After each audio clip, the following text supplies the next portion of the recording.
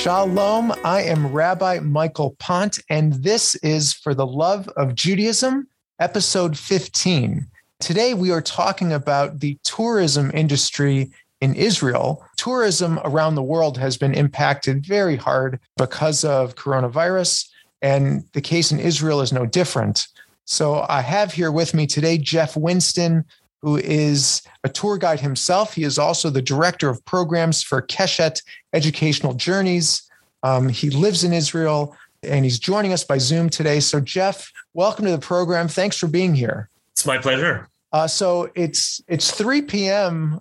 Eastern Standard Time. What time is it in Israel right now? It's 10 o'clock. Most of my kids are in bed, and I'm getting ready to as well. But this looks like a great opportunity to get to meet you and talk a little bit about the tourism industry, indeed, here in Israel. All right, well, terrific. Thanks for staying up with us here in the States. You sound like an American. You grew up in the U.S., I assume? I did. I grew up down the highway from you, or actually up the highway from you, in East Brunswick, New Jersey. Yeah, East Brunswick. So you are a Jersey boy. And of course, I know this because, I work closely with your sister, Dara. She's the executive director of the synagogue where I'm the rabbi, the Marlborough Jewish Center. And she helped to make this kesher, this connection, which I'm very grateful for. So what inspired you to make Aliyah to Israel, to move to Israel? Well, the story really goes back before I was born. In 1967, my father, who grew up in England, had just graduated university. War had broken out, and so he decided that he was going to come to Israel and fight in the army. Of course, the war was over in 6 days, and and so he was a little bit too late. So they put him on a kibbutz down in the south. About a month later, my mother came over. She was studying for the year in France. She wanted to see Israel for the first time, so she came as well. They put her down on a kibbutz, happened to be the same kibbutz. They met and married. And when they were pregnant with me, they decided to go to the States. So, but I grew up with such strong Zionistic stories and a real love for Israel. We came numerous times as a kid, and so it was only natural for me to come back here and find my own place over here. So that's certainly story number one. Number two is growing up as a religious Jew in the States. There were definitely difficulties. People didn't know what I was talking about when I said that I have to miss my chemistry test in university because it's Sukkot. How come the rest of the Jewish population didn't have to do that? And here in this country, it's just too easy to be a Jew, to be a practicing Jew. And so I think it's a combination of those that brought me here. Yeah, I understand. It is nice that the whole country is in sync in terms of the Jewish holiday cycle. Of course, there's tension amongst different religious factions, just like there is in probably almost any country. But to have the whole country, shut down, for example, and build Sukkot and for Shabbat every week, also it's a true blessing. Absolutely. Even, if you're, when I meet Arabs on the street, and I'll ask them how they're doing, they will say, Baruch Hashem, thank God, our God, not their God. And they'll tell me Shabbat Shalom. And I have no problem to repeat to them Shabbat Shalom. So it really is an all-encompassing aspect here. Yeah, it's awesome. Just for people who are listening, in the Jewish world, when someone moves to Israel, we say that they've made Aliyah. Aliyah is the Hebrew word that means to go up. And we feel as Jews, we're going up spiritually when we move to the Holy Land, to the land of our ancestors. So, Geoff, let me ask you, how old were you when you made Aliyah? I came to Israel on a year program just as I'd graduated university. So I was 22 years old and I never left. Just after that year-long voluntary program, I joined the army for a while and made Israel my home since then. So you said you're the director of programs for Keshet Educational Tours. Tell us about your job with Keshet, and how has the pandemic impacted, your work with Keshet, which is an organization that, arranges educational tours to Israel? That's right. So we were educational tours to Israel for youth, for camps, for schools, for families, for synagogues. We ran the program for the Marble Jewish Center in 2015. And so we have a wide range of programs with which we run. And I really do a little bit of everything. I work with some of the youth. I work with synagogues and with what we call the FITs, the individual families that come over, with bar mitzvah, bar and bat mitzvah programs and the like. Business was booming. I mean, Israel had broken the record for the most number of tourists in 2019. And I had so much work. I was almost, getting sick from the amount of work that I had coming in. And then, of course, on Purim of 2020, I remember sitting in my living room, and all of a sudden the announcement came out that Israel was closing its skies, and I got WhatsApp messages one after another asking, what's going on with my trip? How am I going to be able to come in? And so it's certainly been, ever since then, for the last year and 9 months, it's been very, very quiet. So, as someone who does tours to Israel, how are you personally managing? And how would you say, how is the country managing, given that tourism is such a staple, such a mainstay of the Israeli economy and such a part of the fabric of Israeli life? How are you guys managing over there? So at first we were put on what was called in Hebrew chalat, which is I guess is translated the initials for officially it's called furlough, but it's vacation without pay. And that's what it literally stands for.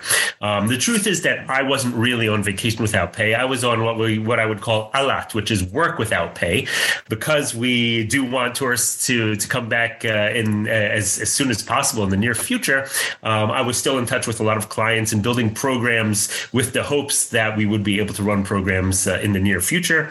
Until now, other than the summer in which we had 7 buses of youth groups, none of the other groups have come through. So we were getting paid partially by the government through the unemployment.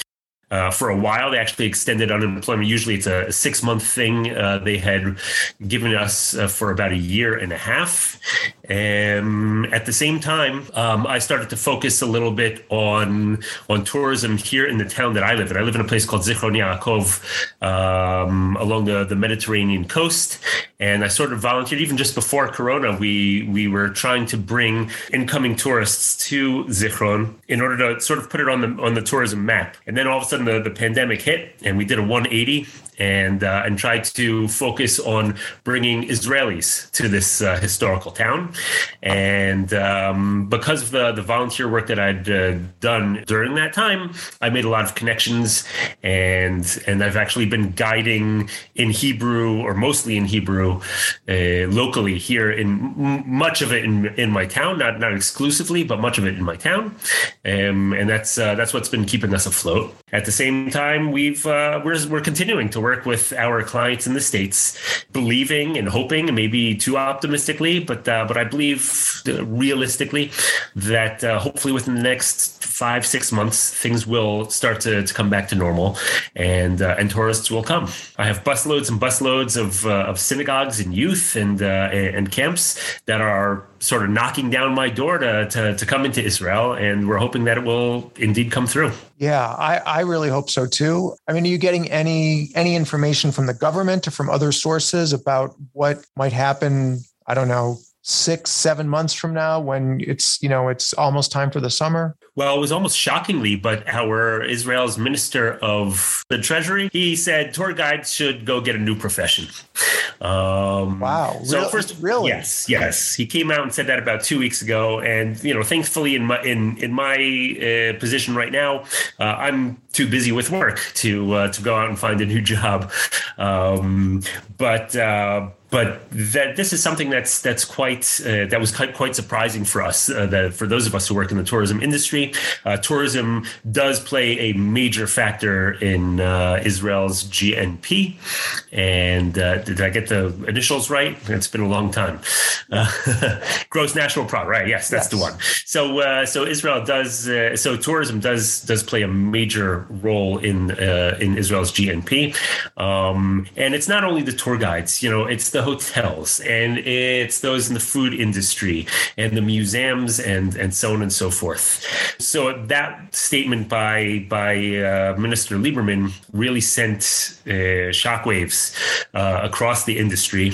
People got very angry, and we're hoping, like I said, every day the rules changed. They're talking about opening up to a number of different countries. The United States, unfortunately, is not yet on that list. Although I think it's just a matter of time until the curve flattens out a little bit, and the states will now no longer be considered a red country. So it takes a lot of patience, and hopefully, tour guides are not losing faith. But a lot of them have suffered. A lot of them are taking teaching positions, and are indeed finding other jobs. We have to put food on the table. Right, exactly. But still, for the minister of the Treasury to come out and say that, there must be thousands and thousands of people who are involved in the tourism industry directly. And then, yes, everyone who works in, hotels, museums, the food industry. I mean, there's so many touch points there. To say you better find a new job. Yeah, that is a very shocking statement. That's right. So some of us, like myself, I'm willing to, break my teeth, as they say in Hebrew, a little bit, and to guide in Hebrew. People find my American accent romantic. I've been in Israel for 30 years, but my accent's only been here for 2 weeks. But others are not able to do so. Others do not feel confident enough to teach or to guide in Hebrew. So that makes things difficult for them. I was in I guess it was this past summer with a group of friends in Jerusalem. They wanted to go on a church tour. Here's a whole bunch of religious Jews who'd never been inside of a church really before, and they wanted to go inside of in some of the churches in Jerusalem. So I took them around, and I was shocked by how empty it is. At least Israelis who are unable to travel around the world are now finding places to travel in Israel. And so you can still see a lot of people at the Western Wall and the Old City and so on. But when you go into churches, since there are no longer Christian tourists, as it's been closed to basically to non-Israelis, the churches are empty, and it's quite shocking to see. Yeah, but it's fascinating that Israeli, like you in the tourism industry, what else could you do? You turned inward, to do tours for other Israelis from other parts of the country. Like you said, to bring Israelis to Zichron Yaakov, to see your town and the historical sites in your town. That's necessary, but it's also, smart and brilliant. That's terrific. Absolutely. I was down in the desert and bumped into a fellow tour guide who I knew, who lives down in the desert. And he said that he's been working round the clock because Israelis have finally discovered that we have desert in Israel. And they never spent any time over there. They'd rather go out to Greece or to Turkey. And now they're finding places that they never really spent any significant time in before. Oh, that is so interesting. Yeah, because I know Israelis love to travel themselves, but now that they can't, they're discovering, their own country and the beauty of Israel. That's fabulous. Geoff, I was wondering if you could share if you have any stories you've been in Israel for 30 years, you've worked in the industry, for decades. Are there any stories that really stand out in your mind that were particularly inspiring or particularly, humorous or that really made an impact on you personally? Well, there are a lot of certainly a lot of stories. First of all, the tourism industry is used to being hit with quote unquote pandemics of various sorts. Usually, they're terrorism pandemics, or they had been for a while. And of course, as I'd mentioned, we just broke a record since the terrorism in Israel has been curbed over the last quite a few years. That sort of thing is no longer a major issue. Maybe one more minor story is a couple of weeks ago, even, I was turned to by somebody who's coming to visit her son who's studying here at a year program. And she was staying down in the desert. And so I said, I'll set you up with a tour guide. She said, no. I heard that it has to be you. So whatever you have to do, make sure that you're my guide. And so I went down there, and it was amazing, just because I hadn't been really out guiding in English for the last nearly 2 years, and to be able to go down there and still show a tourist what this country is all about was exciting. We ended up not really having much of an itinerary. We basically decided to off the cuff, just figure out what it was we wanted to do. And we started off with a beautiful hike, and we went found a restaurant way off the beaten path in the middle of the desert with an incredible view of the sand dunes, and ended up, I mentioned going into churches earlier. So we ended up somehow in Jerusalem, going into churches. She wanted to compare them to the churches in Rome. And it was just a really exciting time and a great feeling to get back into the incoming tourism field. That's terrific. All right. Well, look, is there anything else you think that the people listening to this podcast, and we have listeners from in Israel, from 4 different continents, anything else you want them to know about Israel and that things are coming back, and, whatever you want to say? So first of all, I do think that right now we're going through this Omicron, as we call it here in Israel, and we do see a light at the end of the tunnel. We do believe that we're going to get a hold of this eventually. That we're going to figure out how to stop it completely. I know that. For the most part, I'm now talking as my 9-year-old daughter is in quarantine because of somebody from her class who was affected by corona. But for the most part, life here in Israel is fairly normal. I mean, people are wearing masks in supermarkets and on buses and on trains. But for the most part, it's hard to tell that there's a pandemic going on, and maybe it's because such a high percentage of Israel is already vaccinated. But we see a light at the end of the tunnel. We do believe that hopefully within the next, like I said, 4, 5, 6 months, things will start to open up. And so I guess I can only say now's your opportunity. We never know, when the next pandemic is going to hit, and you want to be able to come and check out Israel as soon as possible. It can be coming to see the historical sites, and it could also be what makes Israel a startup nation. What is making Israel move beyond the whole pandemic issue? These are all things that we touch upon on our programs. And now is the time to start planning. All right. Terrific. Well, look, Geoff Winston with Keshet Educational Journeys, thanks so much for taking the time to be with us today. And I hope that we can connect again in the future, maybe even in person when you come back to New Jersey. That would be great. Thank you very much for giving me the opportunity. And Shana Haba B'Yerushalayim, next year in Jerusalem. Amen. Kol Tuv. All the best, Geoff. Thank you. Well, that was Geoff Winston. And as is true with many countries, tourism is critical to Israel's economy. Millions of people from various faiths visit the Holy Land annually. And as Geoff said, the pandemic has had a huge negative impact. A couple of fun facts about tourism in Israel. First, Israel's Ministry of Tourism has a logo. If you go to their website, you can see it. There are 2 people and a large cluster of grapes. Now, in fact, this is a biblical image. It comes from the book of Numbers, when Moses commanded 12 men, 1 from each of the 12 tribes, to scout out the promised land.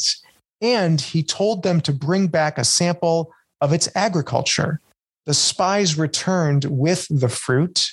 And in fact, there's an older version of the Ministry of Tourism logo that has the 2 spies, these 2 men, carrying the grapes on poles because the grapes were just so large that they needed poles to carry them along.